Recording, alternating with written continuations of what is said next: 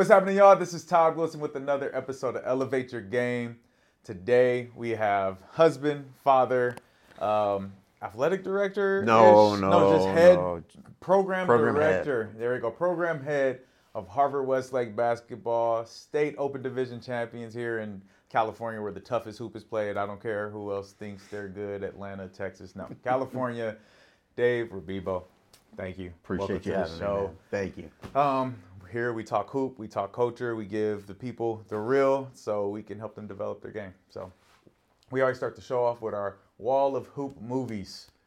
Best movies of all time, but what's your favorite hoop movie and why? A lot of good ones up there, but I have like a little thing with a couple of them. The Air Up There was probably the first movie I saw where I was like, man, that's amazing. Like culturally, like this whole basketball thing it's worldwide. Kind of opened my eyes. Blue Chips was like, is that really college basketball? Is that really what that's about? Right. And then, He Got Game, which was like, wow, if you're really good, man, things can open up. So I think those are my three. The one that if I had to be honest with my wife and I probably love is Love and Basketball. So I'll go Love and Basketball for the just got done with high school AAU season, so we're going with the wifey and going Love and Basketball. Smart man, keeping it at home. Now, would you be in a position to where you could support your wife if she was a WNBA player and retire from the game? That's what he did at the end of the movie. You're right. I mean, living in California now, I don't know, with 2 kids. I might have to still do some things here and there, but I would be fully supportive. All right. Now, are you going to beat her when she plays you for your heart? I'm beating her in everything we do. Monopoly, it doesn't matter. Exactly. I love this competitive spirit. It does not matter. That's how you build it. Awesome. So, just coming off AAU, after a busy June with high school, what was it like just being on the EYBL circuit, and you guys played in the pit, won the pit? What was that experience like? The uniqueness of the EYBL is the talent level and the competitive nature of just the league. You're playing for something, and it matters. It's not just another game. It's very similar to your high school season, minus the preparation and continuity and chemistry. But there's also some really great coaches who do a lot of great things. And I find myself going to extra games and watching games on Synergy, getting better, using things, watching how things get manipulated and trying to figure out how I can coach that, teach that, and use that, so to speak. So from that standpoint, it's great. We had a good group. We got dealt with a lot of injuries early on in the AAU season, which kind of had our roster in fluctuation, but it was great. The guys bounced back, and winning the PIT was great. We beat some really good teams along the way, and anytime you win and you finish your last game on a W, it's never a bad thing. Absolutely. Who was the toughest opponent that you've seen? I want to say, who was the toughest player that you played against during the sessions and the pit? During the sessions, Team Thad, Jaden Quintons, was a monster. Yes. He was unbelievable, and he had a bunch of really good guards. We talked about that game. They just played. One of the things that I value is toughness, and when guys just play, they don't worry about the refs. They don't worry about the score. They don't worry about what the stands are doing or any there were moments where we were hacking guys, and those guys just got back up and okay, free throws, let's go, dapping each other. And sometimes there's some hard fouls, and you can see guys get upset, that was a hard, man, what are you fouling me for, or whatever. It's just their toughness and their ability to be next play oriented was so impressive to me. In the pit, I was pretty impressed with Team United. They just played with so much energy. They had size, some length, shooting, they had quickness. We were down 16 in the second half, came back and won. So that team was really good, and I was pleasantly surprised with them. No, absolutely. I watched a lot of you guys' games, and it's just amazing to me the level of competition and the coaching at that level, right? People think that, all the talent's thrown together, so you can just roll the ball out and whoever has the most talent wins, but it's almost the opposite. It's so much talent that the short amount of time that you have for practices and in between games and the preparation, like you said, is actually that in-game coaching and the connection that you probably make off the court that we don't see is what carries you through those events. No question. One of the best things Reggie and obviously Russ with Why Not do is integrating high school coaches to coach the teams and bringing staffs around them that support that. Because, we're having team meetings in the morning before games, team meetings at the end of the day, talking about the day, talking about what's coming next, and being able to discuss things and invest time so that things work out, and things are progressive, because everything is on the fly, and you do have to be sharp, and you do have to be ready to move along. But like, there were a couple of times this year in the pit where I call a play and coach is yelling out what's happening, and I'm like looking like, this guy really, oh man, a real full scout. Here we go, But then then on the flip side, I'm watching their games and doing the same thing. So it's like, you got to respect it, you got to appreciate it, and it keeps you on your toes and keeps you getting better. One of the best things with the EYBL for me is I get to play with things, offensive concepts that we want to try and integrate, some defensive concepts that we want to try to integrate. And it just helps me teach them and gain a better understanding of what works and what doesn't, even if the rules are a little bit different. Right. Is there a difference in how you coach the high school team versus, the Why Not team? Yeah, like obviously in high school, I think our players would attest that practices are, I'm a different guy in practice. People may see a calm guy who just every once in a while gets animated or upset in games for the high school season, but I'm coaching every single thing in practice, trying to prepare us for that. You don't get as much prep time with AAU, so I've got to coach things on the fly, but I've also got to understand that these guys are who they are. Like, I'm not changing this in 3 months. Like, if you're a really talented shooter, I'm not making you a multi-dimensional scorer in 4 months. I may do some things that help you get to spots, but your job in executing, that's on you at that point. And I think understanding that's really important. Not trying to fit a round peg in a square hole, right, so to speak. You kind of just have to let it. If this fits, okay, let's use this. Let's try to advance it and make it as progressive as possible. But let's let it be what it is. Let's not try to hammer that thing in there if it doesn't work. So I think that's really important. And it's kind of helped me in my player relationships along the road and helped me become a better coach. Absolutely. I think when you get to that grassroots level and understanding the game and what you're developing in them, that love for the game as well. What do you do to get these guys to understand that this is the beginning of the road for some of them, right? They feel like they're at the end of their career, and they all say, "Oh, thank you AAU for everything." Like, if you really want to be a part of this game, you're just starting. What are you teaching them life-wise and character-wise? First and foremost, at the high school level, it's character, accountability, and work ethic. Like, those three things are just staples, right? I carry those three things in the club. And to add and to kind of bring it all together, if you're doing those three things and you're trying to do the things that the coaches are asking you, you're on your way to becoming a winner. Everybody needs a winner. Yeah. Be a winner. Like, it is the number one thing that is said throughout our program from top to bottom.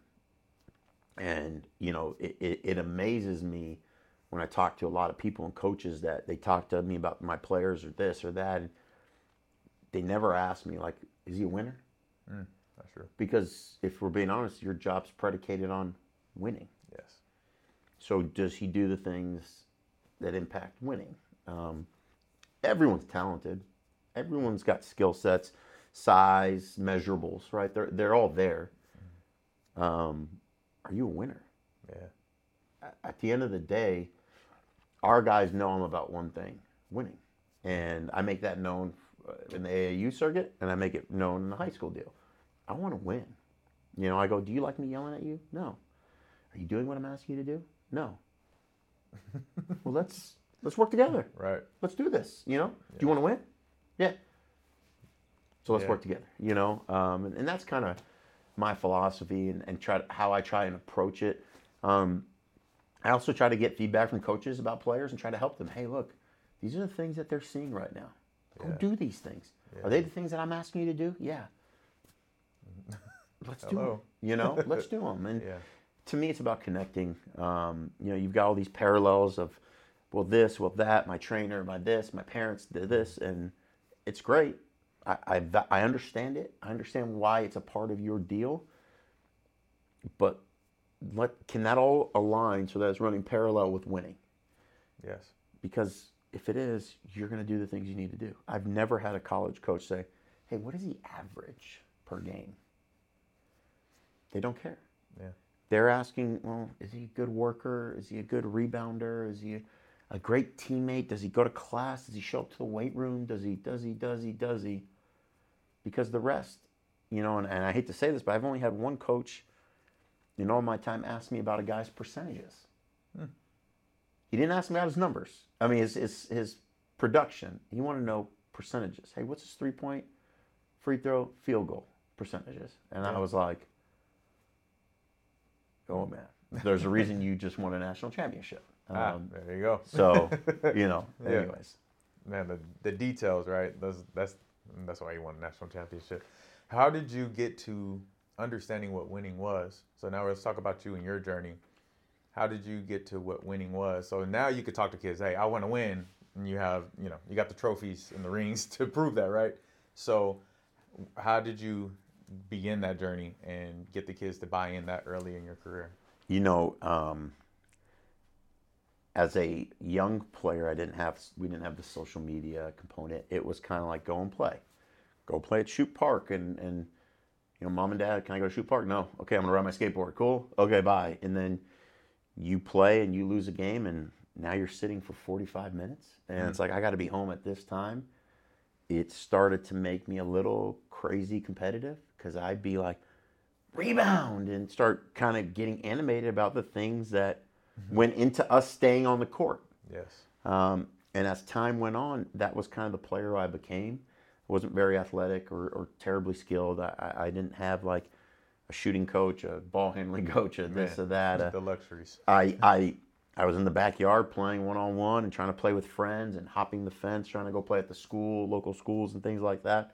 So I took value in the lessons that I was learning at the parks playing. Yeah. And then as time went on, Will Burr, I was coaching in his league, who's a coach at Oak Park for the girls. He would just drop knowledge on me all the time. Just, hey, this, hey, that, hey, you need to think about how to do this. You need to figure out ways that you can integrate these things into your coaching, into your playing. And he was letting me coach in his youth league at the time. And we became really good friends. And then I went to work for Russell White, and I got to see a different side of it. Russell's very intense and passionate and a really big-time coach, obviously, who was detailed and organized. So then I got to see, okay, well, hey, this is what it takes, but this is how you do it from an organizational standpoint. How can I mesh these things together? And I think through trial and error, you evolve with time and you kind of become you. Yeah. I think as a young coach, a lot of us think we're just ready. I never felt like I was ready. I felt like I needed to be Will and I needed to be Russell as an early young coach at El Camino. And eventually I took both of those and I became me, which I thank them both. And obviously they've been two major mentors in my life. At USF, when I was an assistant there, probably the greatest thing that was ever said to me, it was after a workout, and an old alum of the school was there just kind of hanging out, and he came and he goes, Dave, they don't care how much you know if they don't know how much you care. And he just walked by. And that was it. And I was just like, so I went to the guy who was working out. I go, Tim, was I being rude to you, man? Was I? And he was like, no. He goes, you're actually like coaching me and talking me through it. I go, so was that a compliment? Or was that, because I told him, and he goes, well, I think it was. You were great. Like, you were talking to me about things and being like pretty constructive, but you were somewhat hard on me, but you were coaching me through it. And he's like, I think you care. And I was just like, and it kind of messed me up a little bit to where I was like, okay, before I get on guys, I got to make sure I invest in some guys, and make sure I'm doing what I need to do and get to know them. And and I found myself, every once in a while taking a different guy to lunch. We had a kid from Kansas City who I knew was far from home. Hey, let's go to lunch, man. Hey, what's going on? What's this? What's that? How's this? How's that?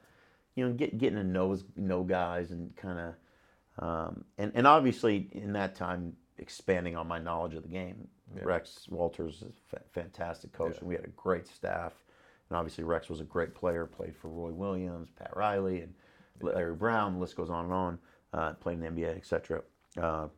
And so I got to learn about a new level of detail and a new level of scheme and organization and preparation and things like that. And I thought that all of that kind of prepared me for the road, which I'm sure we'll get into in a little bit, as I journeyed into Harvard Westlake. But even then, I had to kind of figure out, okay, I've got El Camino, I've got Crespi, I've got my youth league, I've got Crespi, I've got El Camino, I've got USF. I'm at Harvard Westlake. What works? Yes. And through time, I knew we were gonna be of high character. We were gonna face and attack adversity. We were gonna work really hard, and I was gonna provide an environment where, if you don't want to get better, this isn't the place for you. Yeah. And I think that's kind of been how we've progressed through, and it's why I feel like guys get better at our place. No, that's awesome. And so for those listening who may not know, so you worked at Elko as a head coach, right? Yep. As your first head coaching job. Won 2 CIF titles there. Yep. On to University of San Francisco. University of San Francisco. 2 years. 2 years there. 2 years there. And then to Harvard Westlake. 2 state titles, 2 CIF titles. Most recent this past year. Yes. So great year. Great. It was a fun year just watching everybody in Southern California in the competition, and special. What you guys did was amazing. And so those championship runs, did you see a difference in the public school versus private school?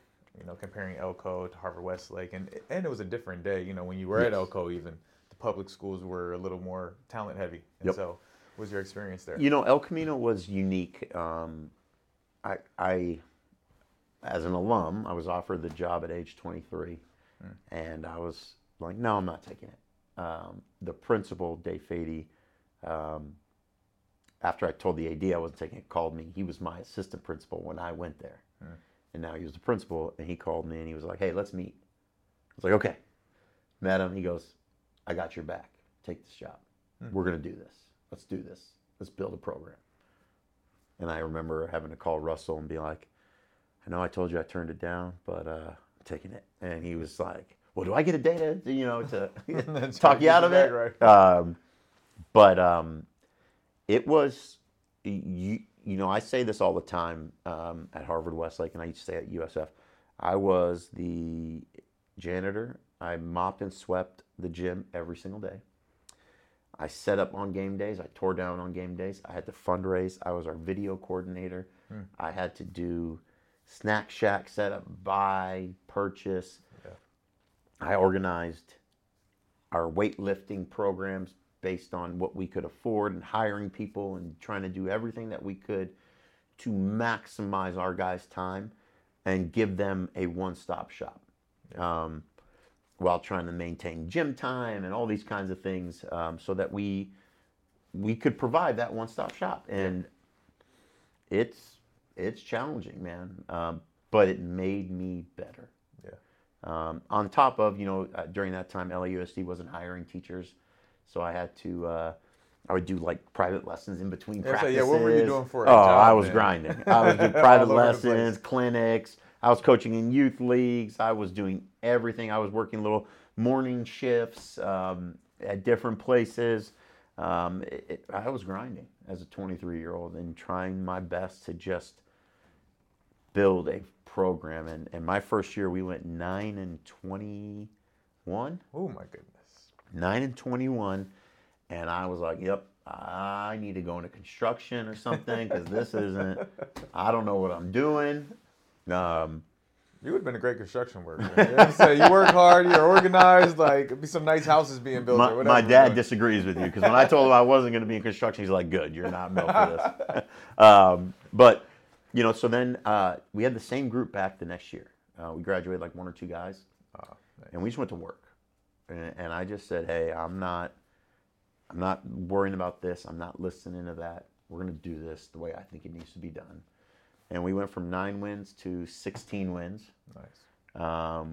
And then the next year we won 17 games, I think. The next year we won 21 and then 24. And then we got a great crop of freshmen in. And we slowly were starting to get those guys. And I just kept thinking to myself, like, we're there. The road has been paved. Let's just get them on it. Let's just get them, and let's keep pushing them forward. And sure enough, we just got better and better every year until. How many years were you there before you won the title? We won the title my 3rd year and my 6th year. 3rd and 6th. Wow. Yeah. Okay. Yeah. So 3rd and 6th is Division 2 and then Division 1. Nice. So it sounds like you built it up from the younger guys. Yes. And then won one, and then probably had to hit reset and won it again. Who's on that first CIF championship team? Who were your guys? There's Trey Holden, Tim J. Singleton. Who else was on that team? Delario. Man, that team was a bit of a blur. Who was our point guard on that team? I think Malik Haynes was young on that team. Julian Richardson was a young guy. Anthony, there's a kid named Anthony like Reyes. Anybody still playing basketball? I don't think so. Okay. Evan Wardlow would be one, but he was on that next year where I think he came in the next year with Malik and Julian. Okay, yeah. Which ended up having me, Michael Thomas, and all those guys, Julian Rochelin, Kelton Conway. That group was okay, we got something here, where I think we can compete with anybody at that point. And sure enough, they did. Yeah, Mike works with me now. Yeah. Full circle is just cool to hear the stories and the time he had, and and so that second time around, what was it like between those years that you weren't winning? You reached this pinnacle of, hey, we got the CIF title, and then you had to wait. It was unique because after we won, I went to I think it was Taft Westchester in the Division I City Section Finals I think it was at Galen Center, and I was like, that's a championship game. That's when I can sit back and enjoy an off season, like when we do that. Gotcha.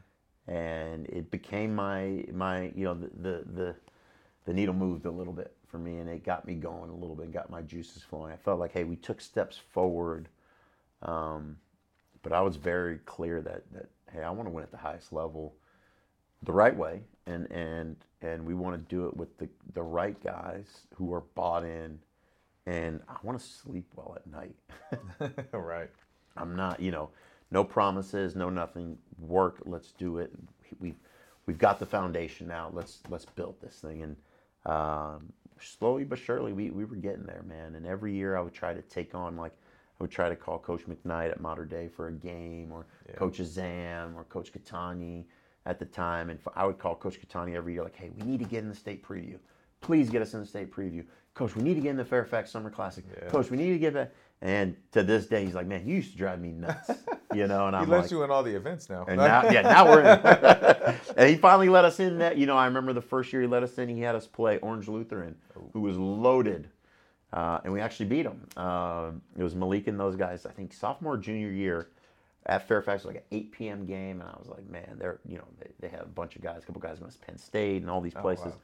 And we beat them. And Coach was like, hey, Coach, you're in everything from now on. Good job. And that was it. Okay, great. Hey, nice. all the bang, door banging helped you get through and get in. Working through those. Now, what made you take that jump to college when you were successful in this high school realm? And when you watch a movie and you're like, man, that's a great life. Or when you're seeing a guy in the mansion and doing this and doing that, you just don't realize what went into all that and really what's going on. I viewed college basketball as my pie in the sky. I never got to fulfill my dreams of being a college basketball player at the level I wanted to be. And so coaching Division I level was a dream. and I liked Rex. I thought San Francisco was a unique city. I'd never moved like, not that I was out of state, but San Francisco might as well be another state. Right. I was like, this is an opportunity to grow. Like, I got to take this, and it presented itself, and I knew they were going to be pretty good. There were a few players who I felt like I could help them get along the way. And, you know, our first year we finished second in the conference in the regular season. We had a great run. We lost in the semifinals of the tournament to BYU on a last second shot. Got to the NIT, hosted LSU. I mean, nice. Big time stuff that I mean, you couldn't paint a better picture. My second year, you know, we got a feel for college basketball. Our point guard transferred to Clemson. Our wing transferred to Arizona. Another kid left to UNLV. Another kid went to Washington. Yeah, you were the and now we're in a portal rebuild. Before the portal. We were the portal before the portal, and now you're in this rebuild, and it was a bit of a struggle, but I value the struggle. I think that's real. Yeah. You know, everybody feels good when things are good. You know, I want to see who you are when things are bad. Right. I want to see how you handle things when they're not going your way and how you push through. And for me, there were dark moments, don't get me wrong, where I was like, man, this is brutal, this is tough, I don't know. But then there were moments where I'm like, get better, dude. Figure it out, you know, and kind of, find a way to help this group and find a way to help our coach. Where did your resilience come from? Where do you think, what's that rooted in? You know, my family, I think. My parents were middle, lower class family who, my mom always had to work, my dad had to work. My mom's battled health problems her whole life and never missed a game or missed anything. Never would show it on her face to this day. You know, so I think my family's played a big part of my resilience. But it's also, I'm by nature, I've always been a very competitive person. You have siblings? Huh? You have siblings? 3 younger siblings. I'm the oldest. My family, I have a huge extended family. Okay. So I was never the oldest. There it is. Yeah. Yeah, I would get pounded on. I have older brothers and cousins, and then I have an older brother and a bunch of cousins, and then I have some younger ones too. But we're all pretty competitive, but that's definitely where that edge came from, right? Oh yeah, 100%, 100%. It plays a huge part. So I think that's always kind of played a role. But then I'm always, for whatever reason, when people have told me, "Hey man, you're a really good shooter," I'm like, "Well, I got to work on my ball handling then." Why are they talking about, you know, hey, you've done a good job in your reading and your English and writing and this and that. Well, is my verbal not very good? Like, you know, do I need to work on how I speak and how I handle? Like, I've always been that guy that's like, well, what are they not talking about? Let me fix that, you know? Interesting. I don't know why. My wife probably is not a fan of it. I'm not a fan of it a little bit. Like, are you enjoying your championship right now? Like, did you enjoy it for a little bit? I enjoyed it for a couple weeks. I think. Yeah, I had a couple weeks. At times it was overwhelming because, I mean, we were doing like some interviews and stuff. Channel 11, I was going on CBS Sports. I'm like, what is going on here? You know, I mean, we had Meta World Peace come check it out. He was like, can I hold the trophy for a second? I'm like, here you go. That was awesome. So there were some great moments, but yeah, you know, it's the basketball world doesn't really let you hold on to things for too long. Yeah. You know, uniquely enough, and I think you have to find your ground level and sit there for a little bit. Then you gotta start climbing because the reality is the rest of the world is. Yes. And as fast as you become, as fast as you were the hunted, you're now being hunted. Yeah. You know, it's you were hunting for a long time, but now, we're the hunted, and we're getting everyone's best shot, and you know, it's. Yeah, there's a few teams where it's like you're literally getting everybody's best game because they want to defeat Goliath, right? And you've become that because of the consistency in it. You know, I didn't know that you were at Elko that long and doing all those things. I moved to the Valley in 2007, but I wasn't involved in the basketball until 2011, 2012. Right. Is when I like really started jumping on the basketball scene here in the Valley. So to know all that and see all of it and to see where you are today, it makes a lot of sense because the grind was there. And it's just like you take a player, like, hey, you got to get in the gym first and do this base work before you get the rings, the trophies, the offers, and all those things. So no question. Congratulations. I'm going to continue to enjoy your championship. If you're not, for at least Brady, like, and some of the players I'm connected with, right? But no, I think that's awesome.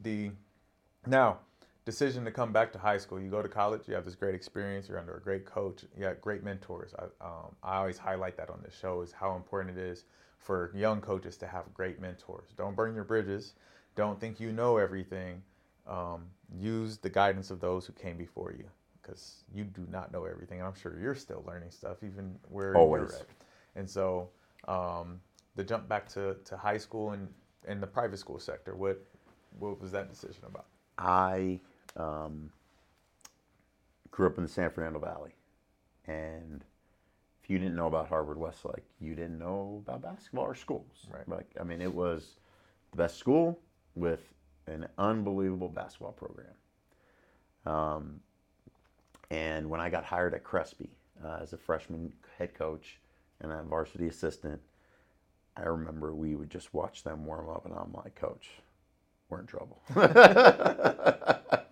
The personnel was there, but Russell being Russell was a great coach, and had his guys playing so hard. And we had some great players too at Crespi. But I just always thought to myself, like, man, that's a college. Yeah. That's a mini college. When I got to meet with Terry Barnum, the head of athletics, and the other ADs throughout the interview process and things like that, it just seemed like such a unique space and such a special place that I was like, this is the best of both worlds. This is college, but in high school. You've got highly motivated people here. You've got incredible resources and an administration that cares. And so those three things were huge to me. Obviously, the opportunity to come back Southern California was big too. So those things were always kind of there. As much as like college basketball was always something I was like, man, I want to be a college basketball coach. Like, it was Harvard-Westlake was always like, oh, that's a really cool place, and I'd love to get to know more about that. That place could be special. Yeah. And it was everything and more. Yeah. No, it's awesome. I think you've added to the legacy of Harvard-Westlake in your time there. So your first year, you get some dudes, right? You get some dudes. I remember that was the first year core was ending, and so Johnny Duzang and Taryn Frank, those just high-level 8th grade kids coming into the program. You just come from coaching the college world where you had some dudes as well. What's the big difference from coaching these high schoolers who are high level, and then from college? The everybody in college wants to be a pro. There's no ifs, ands, or buts about it. The guys who really want to be a pro, they're working out at 6 a.m. They're getting their lift in. They're going to practice, and they're trying to shoot later on that night. Coming from that to Harvard-Westlake with really talented players, and frankly, players with more potential, right, than some of the guys I even coached at USF, I was like, man, how do I start instilling these things into these guys because they say they want to be X? On the flip side, how do I get their parents to understand this is a marathon, like, slow down? Yeah. So it's like speed them up, slow this part down. And then me in the middle trying to like balance both sides. And so that part was really unique for me. I always find it interesting when I get educated on how to do something from a parent or a coach. And I'm just like, okay, like, is this what you think will prepare him for college? Like, based on your experience? And it's like, well, I'm like, so let me do my job. I'm invested. I care about your kid. I want to help your kid. Yes. One of my favorite things, like, that there's two things that I kind of do in our parent meetings now. The first thing is, like, I guarantee that to our families, none of our coaches go to bed, wake up, and are like, how am I going to screw this kid today? Who's going to sit the Yes. bench that How am I deserves to play? How am I going to find ways to keep him on the bench? I guarantee that that's not the case for any of our coaches. Right. The other thing is, during the pandemic, right before the pandemic, way before April of 2019, my first child, my daughter Quinn, and so then the pandemic hits in March after we have a great year, and for a long time she's kind of isolated. 1, 2 years old, things are starting to slow down. Parks are starting to open up now, and take my daughter to a park, and she's on the thing, and I'm first time dad, so I'm following her around, and a little 5-year-old's like, "What are you looking at?" And she was just looking at him like she hadn't seen another kid, Right. He goes, "What are you looking at?" And I was like, "Okay, let's go, Quinn." We go back up the same spot, same interaction. He's like, "What are you looking at?" In that instance, I was like, "Where's your dad? We need to have a car. Everybody, let's go. Like, this is on, Yes. But as I reflected on it later in the day, I go, this is what parents feel like as it relates to coaches and people trying to, or not doing, or thinking that you're doing something not in the best interest of their son. Yeah. Right? You have this fit of rage, and I try and say, like, I understand it. It's just not the case. We have a job to do, and we're doing our job. Yeah. Let's work together to figure it out. And if we can do that, hey, it'll be in the best interest of your son.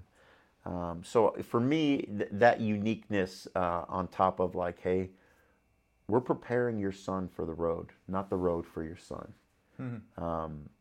It sounds pretty basic, but really think about it. Yeah. That's life. And the more we buy into preparing him, and the less we buy into preparing the road, the faster we're going to find success. Yes. So for me, like all of that encompassing what was a really kind of like eye-opening experience on top of learning a new school.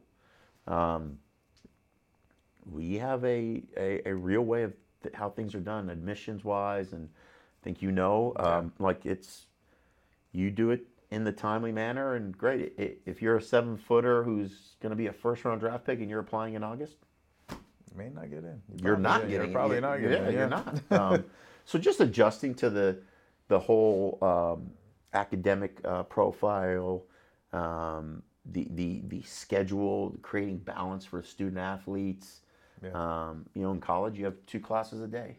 You're going from 10 to 12, and your day's over or whatever, and now you're a hooper again. Right. That part's was pretty unique for me. So just all of that on top of dealing with parents again, and kind of having to nurture a little bit more, and create relationships, create boundaries again. All those little nuanced things that I think are super, super important in building relationships and building a program. Absolutely. I think you mentioned something that was related to that story, but I think something happened in your life that helped you understand people or parents more as you having a kid, right? That was the biggest shift I've seen in the way I coach, the way I train, the way I related to kids. It's important when those coaches have kids, and parents used to tell me that, like, you don't have kids, do you? And I'm like, no, what does that matter? Like, I've been around kids my whole life. I was a kid, and when you get your kid and the love that you feel for them and the success that you want them to have and all of these things, it makes you sit back, take a deep breath, and like, I have a little more patience for you coaching from the crowd.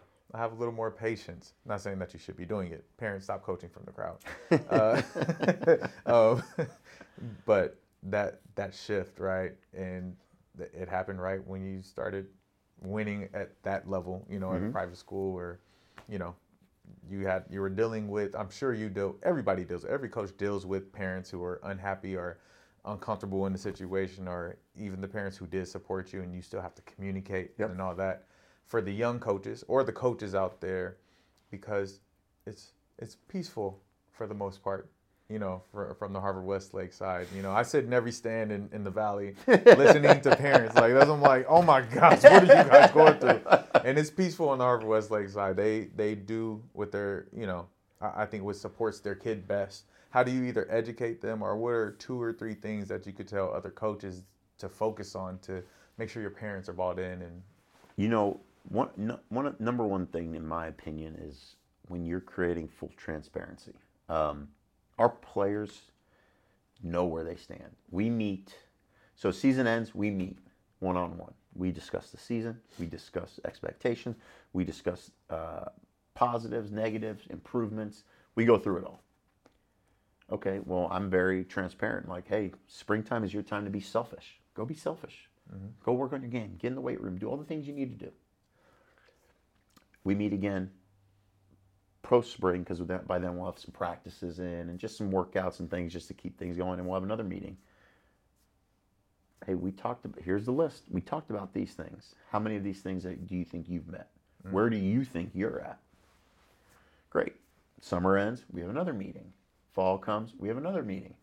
And we do this because now when Johnny wants to go home and say, hey, this, that, and mom's like, well, you're not playing enough. And he goes, well, I'm actually not doing what I'm supposed to be doing. Mm. There's an ownership. Yeah. Because we've given them that ownership, in my opinion. I think for young coaches, like building that relationship and rapport with your players to where there's full transparency really helps, because when we have a parent meeting and he's there, you're like, hey, did we talk about this 3 times? Yeah. Are you doing it? No. Well, he's only saying that in front of you. I go, okay, but we talked about it 4 other times. It's on paper. Right. Like, we can, there's a point where, are we arguing just to argue, or are we trying to help him get better and grow? Because that's what I want. I'm not trying to hold him back. There's a reality that if you have a roster of 14, you can't play all 14. You can probably play 8 or 9 guys comfortably. But that doesn't mean he can't get better and get what he needs. Right. Buy into that, because you never know what can happen. So I think that's incredibly important. I think setting boundaries with parents that, hey, I'm going to talk to you, but here's when I'm not going to talk to you, because neither one of us are equipped to have these conversations at these points. So let's never do that. Let's never put ourselves in that situation to where you would say something or I could say something that we'll regret. Let's respect the boundary, and then let's have a calm conversation, because cooler heads prevail. So I think those types of things are really important. There's a reality too. As you win, it's harder to complain. When you lose, it's a little bit easier to complain about things. When you get to a certain point in your career, certain complaints, you're like, I'm expecting that. Okay, so how do I get ahead of this? And it's getting to know your people too. We can all turn a blind eye and act like, well, when I get him, I'll change this whole family. I'll change how they approach it. I'll change him. Don't worry. No. And it's why I think getting to know your families is very, very important. And even before they come to the school, that 8th grade year, when they're showing interest and however that is, the school has this admission process, and I tell these families the basketball programs now have their admissions process as well, because they want great players that fit their system. And it's kind of why I do what I do, is like, let me make sure you're in the right place. Right. Let me make sure you're in a place where you're going to thrive. I know how this coach coaches. I know his expectations, and this is not a fit. And it's okay. Like, of course you want to go to the Harvard Westlakes here, Canyon, top schools, whatever it is, right? But do you really fit there? Right. Like, don't understand the real of what happens in those schools to get them where they're open division every year. That's work. And and I think to your point, like it's less about what you think and more about helping you get to a place where you're going to better yourself and the game. Yes. The game of basketball is in a bad place. There's 24-year-olds still transferring in the transfer portal in college. There's kids today talking about leaving high schools and going to different high schools.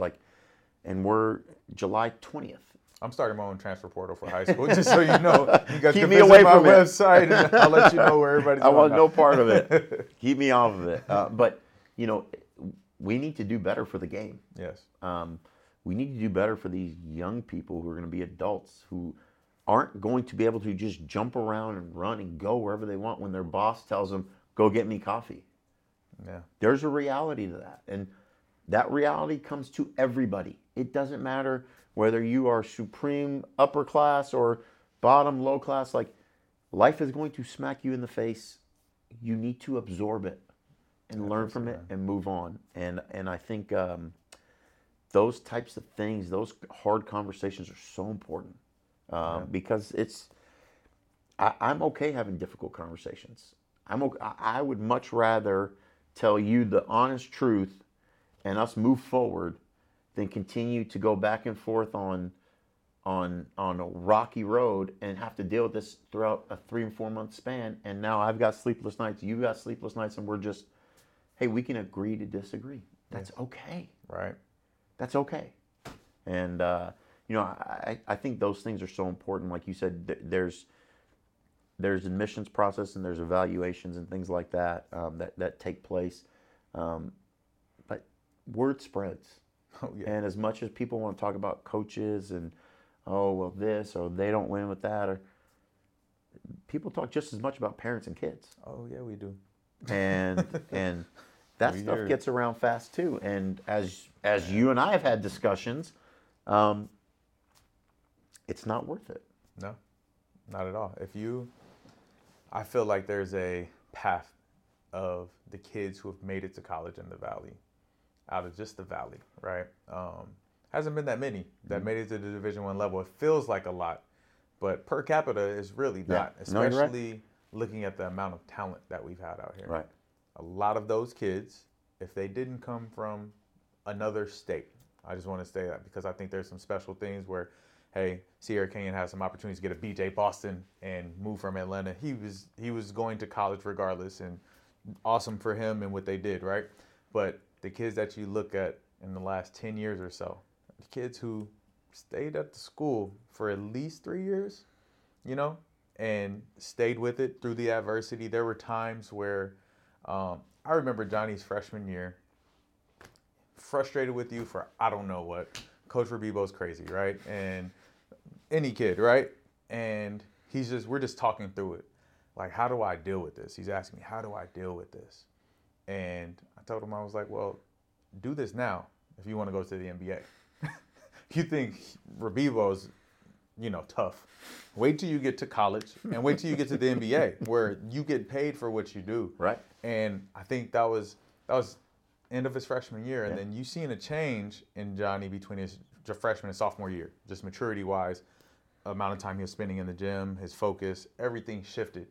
And I think with Team USA, combination of probably a year with you, Team USA, and the adversity that happened in his life where I want to be an NBA player. Mm-hmm. And what do you see from players like that? How do they handle adversity, right? I think you have him, the Brady's, even the Spencer Hubbards, he's on Duke. However you look at it, he's at Duke. He's been telling me since 7th grade, I'm going to Duke. Spencer's 5'1" at the time, and he's doing it.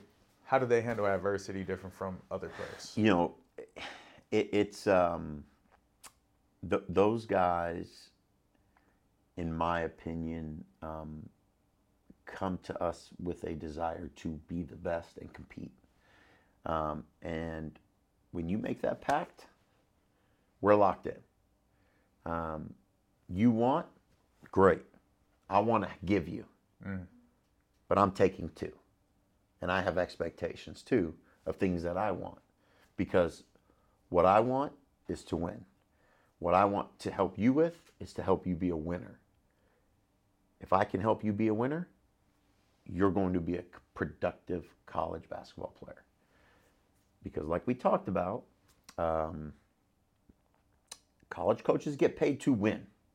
Yeah. Bar none. Well, what's the most important thing then? You're a super talented guy. You've got to be able to defend. You've got to be able to practice really, really hard at a high level. You've got to be able to listen, handle adversity, be coached, and also accept doing things you don't like to do. Yes. In certain situations. And in certain situations, it may be passing the ball. In certain situations, it may be shooting the ball when you're open, and when you even though you're surrounded by really talented guys.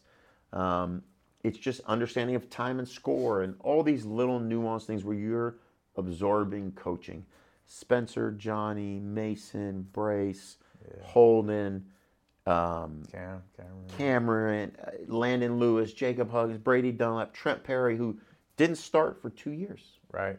And I was going to get into that next. Just the talent that you have up and coming. Him, Hinton, Nick, like Christian Ori, Amir Jones, Bento, it's crazy the amount of talent that you have coming in, and the kids who understand the process even early on. You have kids who could probably play varsity anywhere else that are on your JV team. they'll be varsity anywhere else, but they get it. There's no complaint. There is a buy-in to the process of what that looks like, and I think that's so special. Yeah. From those families, I want to commend those families for understanding that and seeing the bigger picture of. Let me explain. Let's even talk about that. Why would kids do that? One, because they're learning from Division I players. They're learning under a Trent who learned from Cameron before that, who learned from Spencer before that, right? And now the Amir gets to learn and play against 2 Division I players every single day. And so when he plays in the EYBL, he's ready. When he comes and gets time on the court during the summer, he's ready because he's experienced it. So that's why you wait, because you have to be prepared. We've had multiple NBA players on this show at this point. None of them played their rookie year. None of them. They were like, no, I was in my suit. But Delon and Darrell were on the show, and they were. He was like, we used to look for Darrell and what suit he was wearing for the game on national TV because we knew he wasn't playing his first year.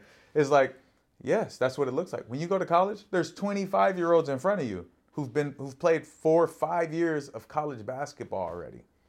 No, you're not going to play. Even further than that, like Jason Hart played JV at Inglewood High School. Crazy. Crazy. You know, and the list goes on and on. Yep. And so it's not every place is for everybody, right? Yeah. There's a reality to that. Yes. To me, I think you have to see big picture.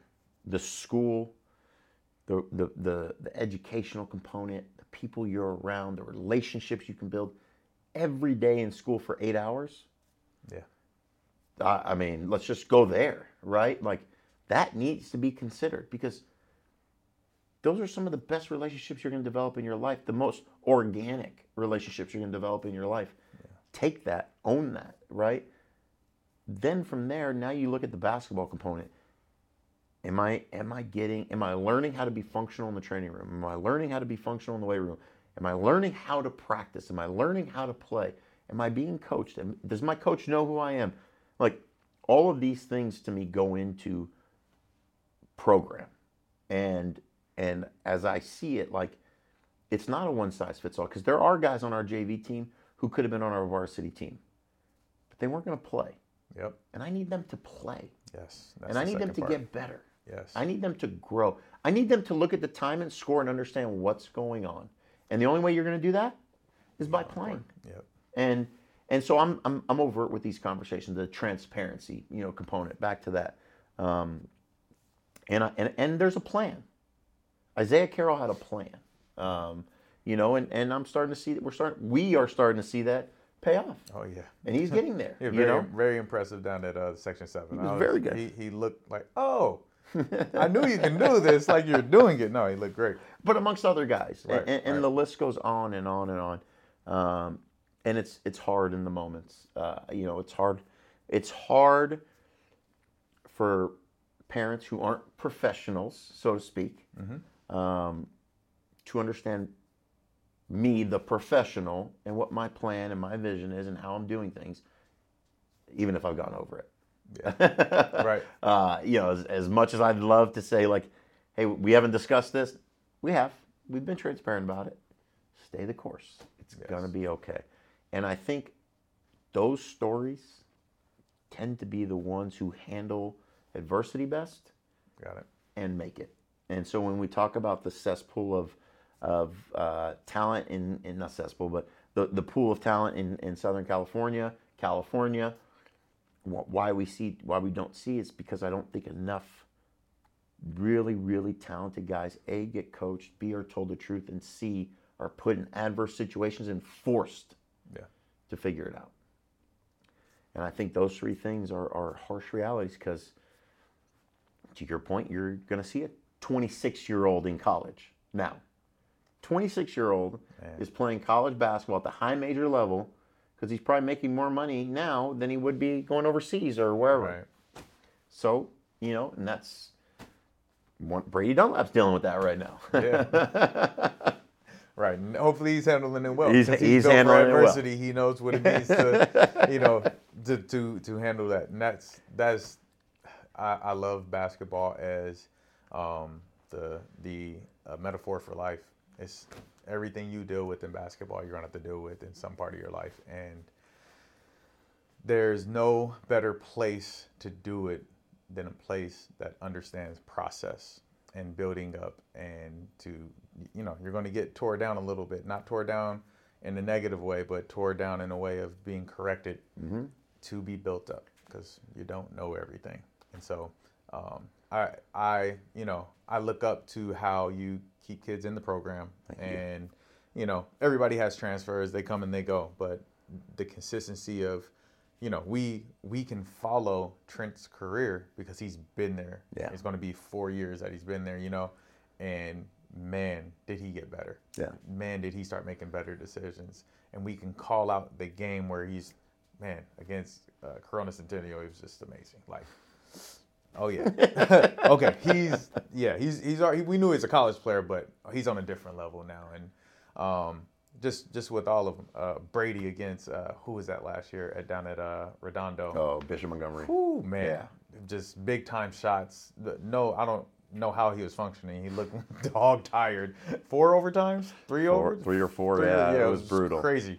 I was trying to get back to my wife and kids, and I was like, "It's another overtime, babe. I'm not leaving."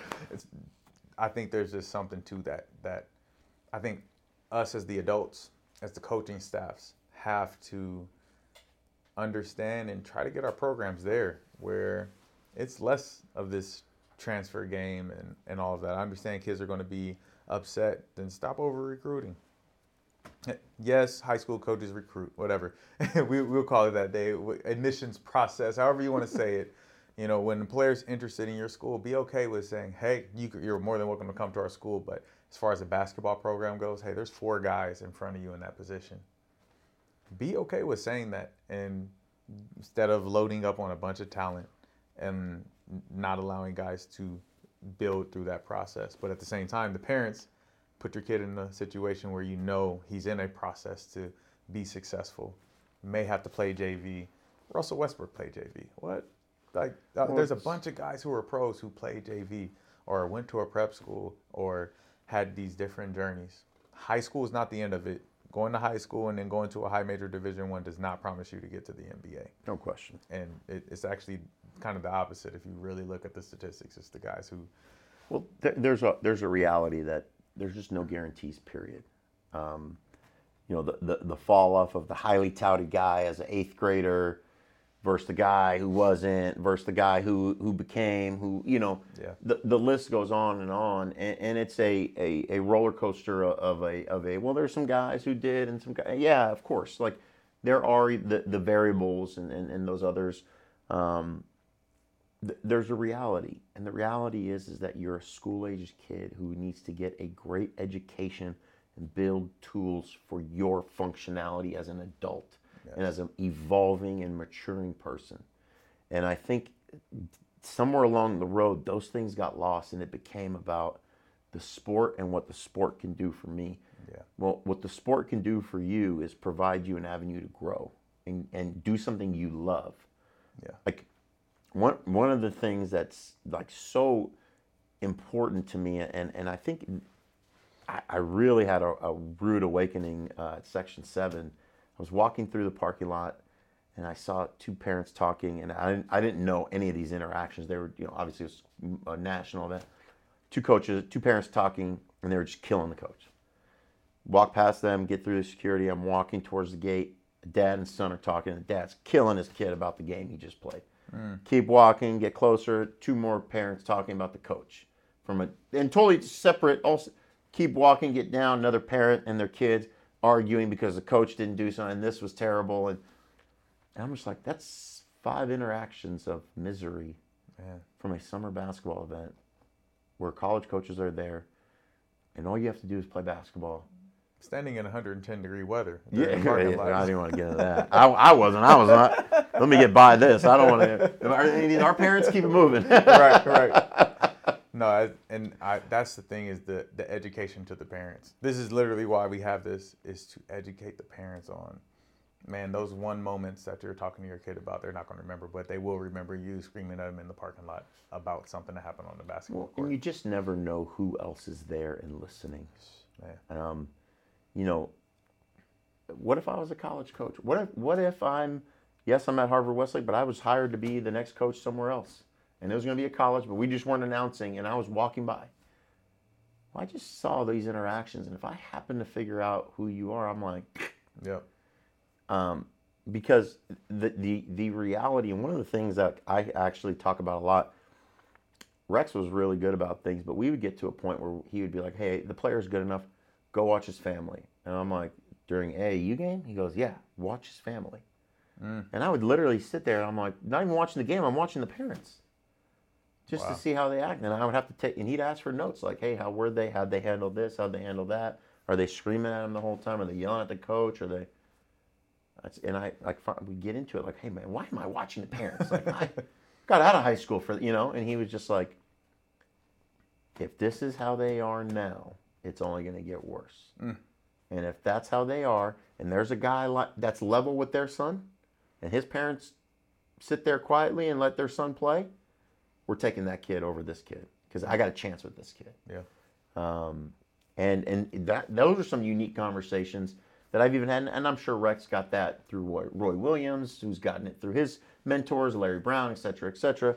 And, he's not the only one, but yeah, that's good. A philosophy, something that I took because, again, like, I want to help your son. I want to create a program where he can get everything he needs to get and win because that helps me because I want to win too.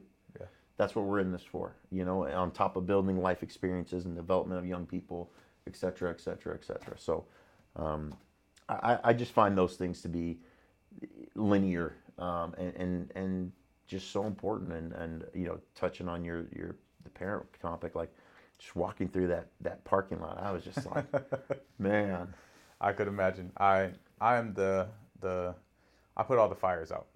It's crazy. I want to be a firefighter when I was growing up, and I think I am now with all the opportunities I have to solve problems with these parents and the difficulties with coaches. And I'm in a unique position because I'm their trainer in middle school. Yeah. But through high school, they value the information I can give them and how to handle certain situations. And it's like, yeah, you're crazy.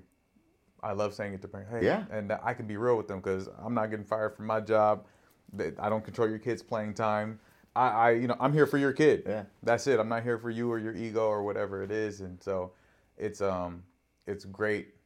I'm glad they have someone to go to, one, and to tell them that their poop stinks and they need to fix their attitude or posture different for their kids' development.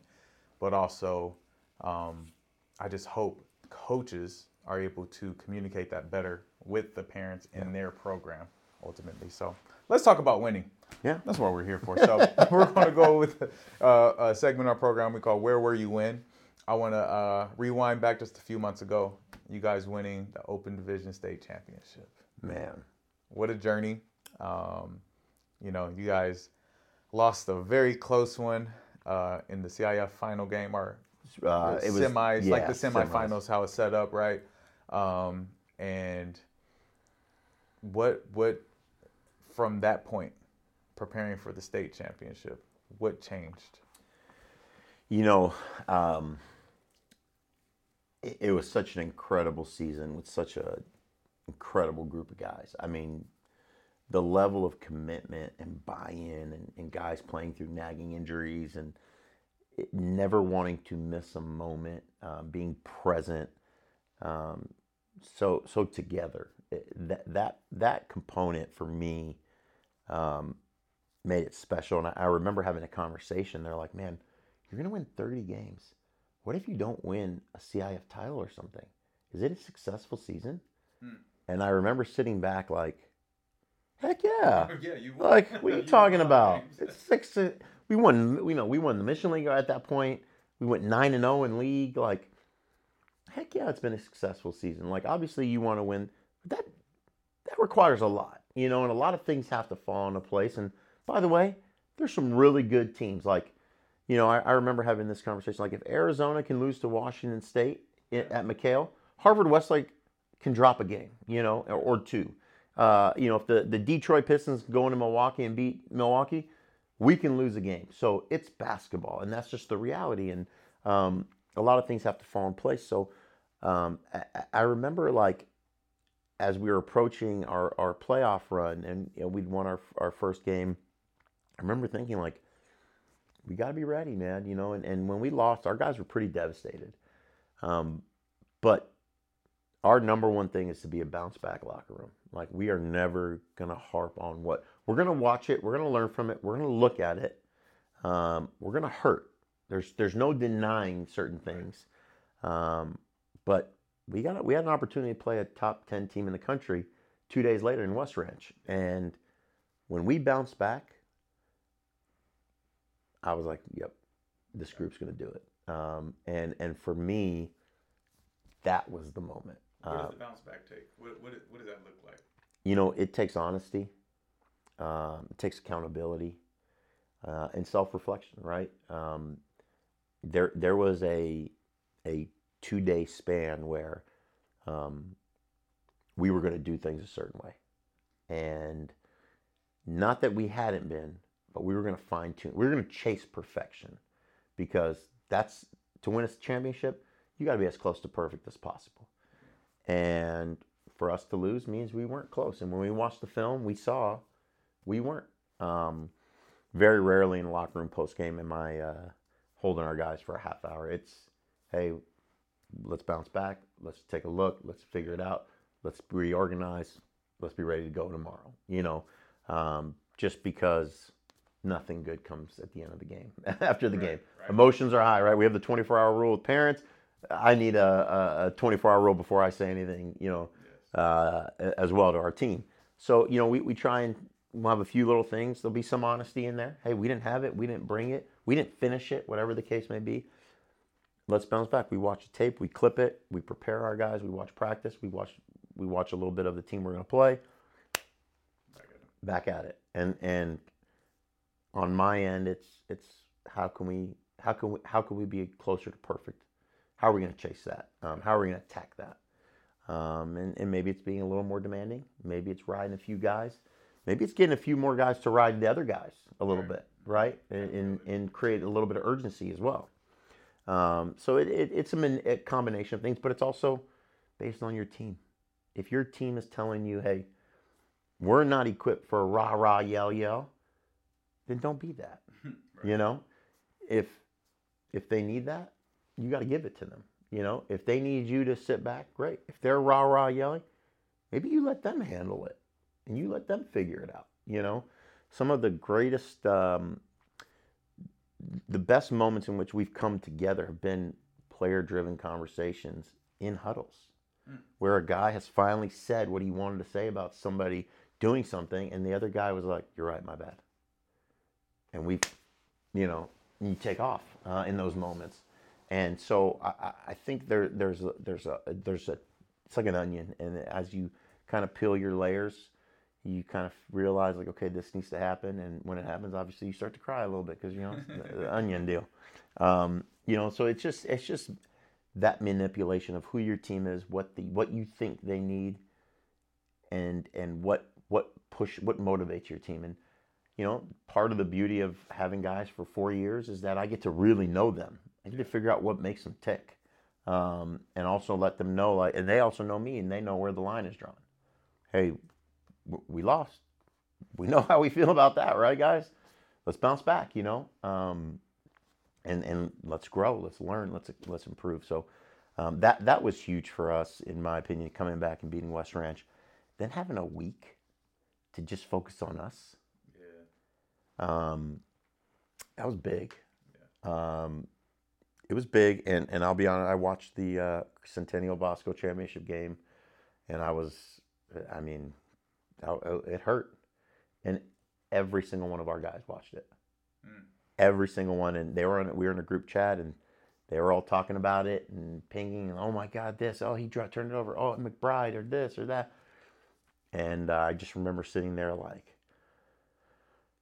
okay, turned it off, and I said to our guys, our run starts Monday. And that was it. And then, we had the chance at Bosco, played a great game there, and then got to go to Centennial, and we played really well. And I felt that the West Ranch game, though, for us to bounce back, knowing we weren't going to play in a championship game. Like, we had a chance. We needed Bernards to beat Bosco, but knowing that there was a chance we weren't going to, but we still competed and did what we needed to do to win that game, I thought we had a real chance at winning state. Yeah, absolutely. You try to figure out how people are going to respond, right? You can watch the game, and you can see in the Bosco game there was just some effort things, right? It just looked like some effort plays. Like, what are you guys doing? It's not your character, right? It's just some effort things, and it's like, man, are they tired? Are they done? Like, they've had a long season, and we've discussed how scheduling should go for the fall versus the winter, and all those things to make sure when you're going on these long runs that you're not burnt out. And for a moment I'm like, oh man, are they burnt out, tired? Right. Like, what's happening? And then you see the West Ranch game. Oh no, they're fine. They just had a little mental lapse is what it looked like. And to even the energy in the championship game, and you just kept coming. Yeah. Just kept coming. You're like, oh, is Centennial going to make a run? Wait, are they? You see it, and nope. Trent has an answer. Nick has an answer. It was just, and everybody just contributed. Everybody did their part and played their role. Yeah. And so congratulations again. Thank you. Man. It was Thank awesome you. to see. Awesome to, I think as the Valley, we have to celebrate everybody who's Absolutely out here, because we're all family at the end of the day. No we doubt. all do the same things for these kids, and the competitive side, coaches want to win, but congratulations on what you did there. Thank you. All right, so we're going to the next segment of our show, My Rushmore. It's your top 4.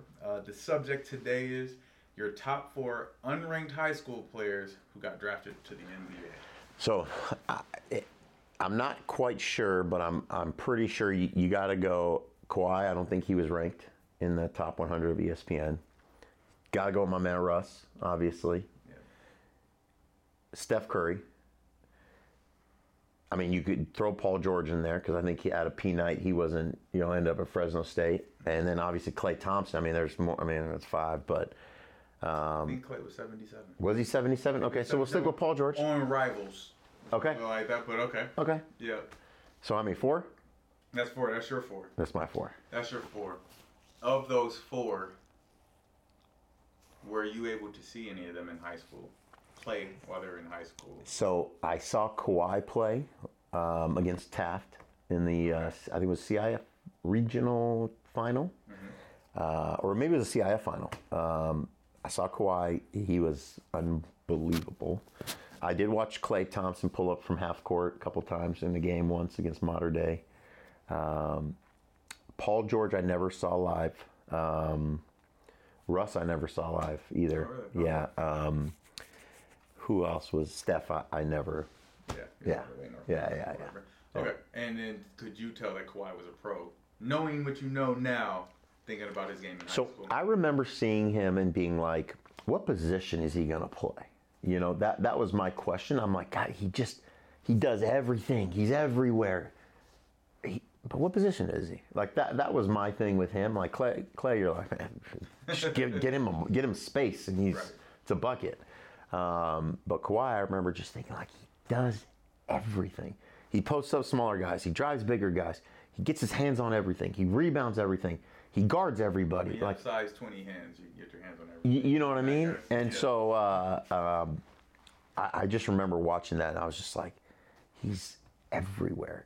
He is driving this team crazy. He's impacting the game.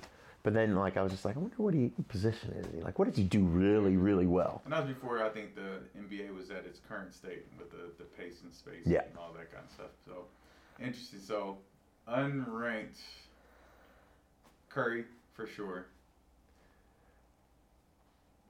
I'm gonna think about this. I actually have Dame up there. I don't think Dame was ranked at all. No, that's fair.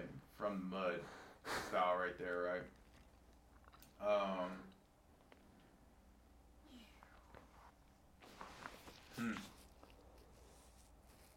Trying to get philosophical here and really get some guys who are sleepers. This is what I'm really doing, right? I'm trying to think of guys that I've worked with who may have not been ranked. Russ, he has to be on there. He has to be. Yeah, he has to. I think because he's probably the biggest success. Well, between him and Steph, to me, biggest success stories of where they really came from and how they built their own careers. And who was it? I think I just spoke with somebody, and we were talking about another player who was just, why was he never ranked? Man, because I didn't see Kawhi, so I didn't know how good even though that was when I moved to Kansas when he was in high school.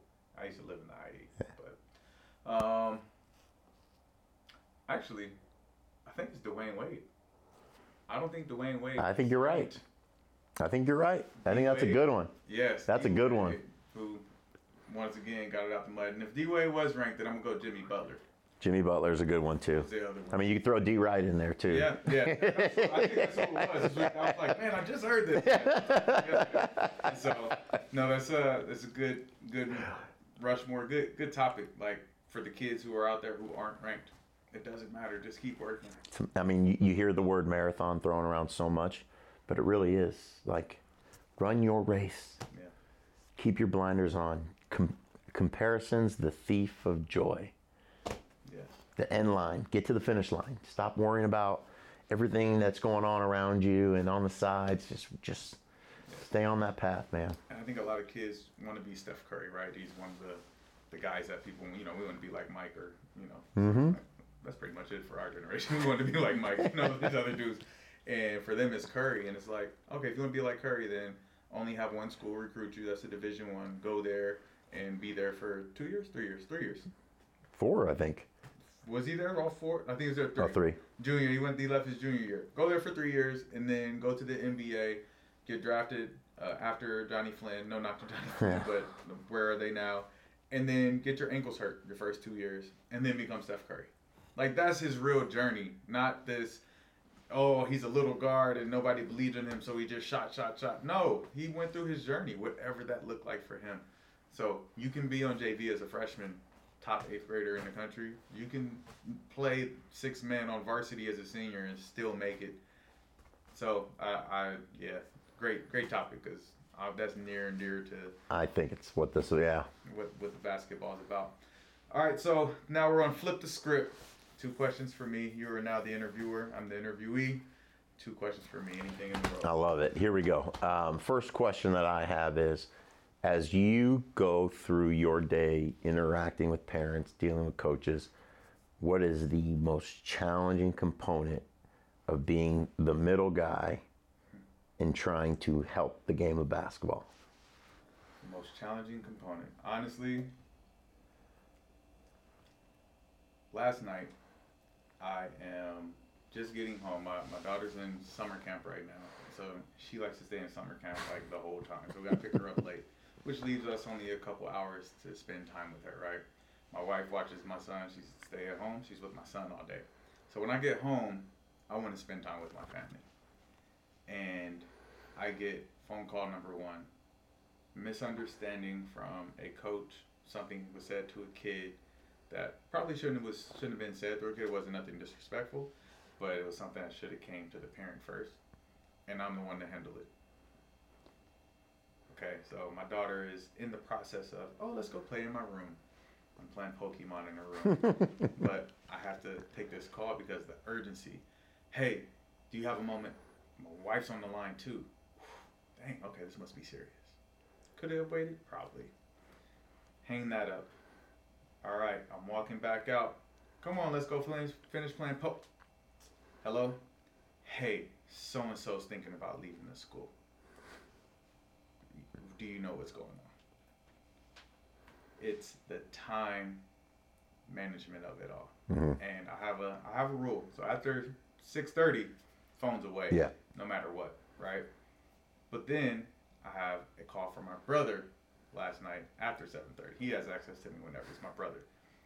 So now it's all stacked on top of each other. Right. It's the actual time that it takes that I don't get paid for, that my wife probably hates but understands. Thank God she understands. And that takes away from my kids. Yeah. Because parents are so involved and focused on their kids. They don't necessarily think about, Todd has a 2-year-old and a 4-year-old. And it's that part, it's the time management of it all. And so, because the fires I put out, I actually love it. I thrive in those moments. I love the, okay, what's the issue? Yeah. Let's figure this out. I actually love that part. There's nothing concerning about that. But it is the time management and me wanting to be present with my kids. Well, you know, and as you kind of touch on that, people don't realize, like, Thanksgiving, Christmas, Hanukkah, New Year's. My wife's birthday's in January. My birthday's in January, what we were talking about. And then if I coach club, I'm missing my daughter's birthday's in April, Mother's Day, Memorial Day in May. And then we got the live periods, back for high school, Father's Day, missing that. Then 4th of July for EYBL. To coach somebody else's kid? What do you have left? Exactly. And it's like to coach other people's kids and help put them on a platform. So that balance is so important, and it's I think one of the keys to being successful in this business is the ability to turn it off, right? So that's a great one and great response. My next question to you is what makes you tick still? Like what when you wake up and you've got core workouts, all these things cooking today, what's like, okay, let's go. I'm fired up. Let's get this. Let's get after this today. Great question. I think it changes. It's changed throughout the years. You know, what used to make me go before I had a family and kids was the kids. Yeah. You know, like Johnny was the reason I started core. Yeah. Because I was training Johnny at the time and he wanted to do this hybrid basketball school program. That's what made me tick. It's like, oh, I get to do something for someone else. There you go. I think that's the center of it, is me being able to help other people. Yeah. That is at the root of who I am. I don't care who I come in contact with, is how am I going to help another person today? And it's always at the detriment of myself, which I'm getting better at. I've gotten way better at. But is how can I help the next person do better than me or get to their goal? Right. And ultimately, I don't know. I think it's from how I was raised. Like, I raised in the house with a bunch of people. My mom just took people in, took kids in. So I was the middle child of 4, but then we also had my 6 cousins live with me most of my life. And so it's like, oh, how can I stay out of the way because I don't want a whooping, but also be celebrated because there's not a lot of attention, right? And I'm not like attention-grabbing person. It was like, oh, help people. My mom likes when I help clean up the kitchen or help with some kids' homework or do something. And I think is like, oh man, if I help people, then everybody's happy. And I just like happy stuff. So yeah, I get it. I think that's it. It's the ability to wake up and help somebody. That's great. Yeah. That's awesome. Yeah. You do a great job. Thank you very much. You too. So you got 24 seconds. Okay, 24-second shot clock. So you can talk about, just give some advice to the people, how people can reach you if they have questions, coaches who are, interested in learning from you. Or, you could LABC, the club team that you have, Team Why Not, any of that stuff, but you only got 24 seconds. Done. So pick everything. That camera right there, let the people know anything you want. Number one, understand that basketball is an avenue to help you grow as a person, and to pay, and it's part of your educational process.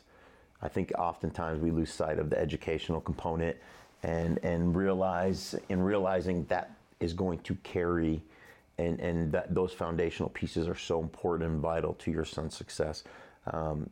Keep the main thing the main thing. They go to school for school, and they play basketball because they love it and enjoy it, and it's a passion of theirs. Don't lose sight of that. Push that, maintain that. Don't allow exterior motivations to interfere with the main thing. And I think that, to me, is so important. And I think my hope is that that's where this thing continues to go and stays. And if I can be a resource to anybody, feel free to reach out, drebibo@hw.com, whether it's AAU, club, high school, whatever. Happy to help. Thank you. Appreciate you being on the show, Anytime, sir. man. It was awesome. We'll see you guys next time. Peace.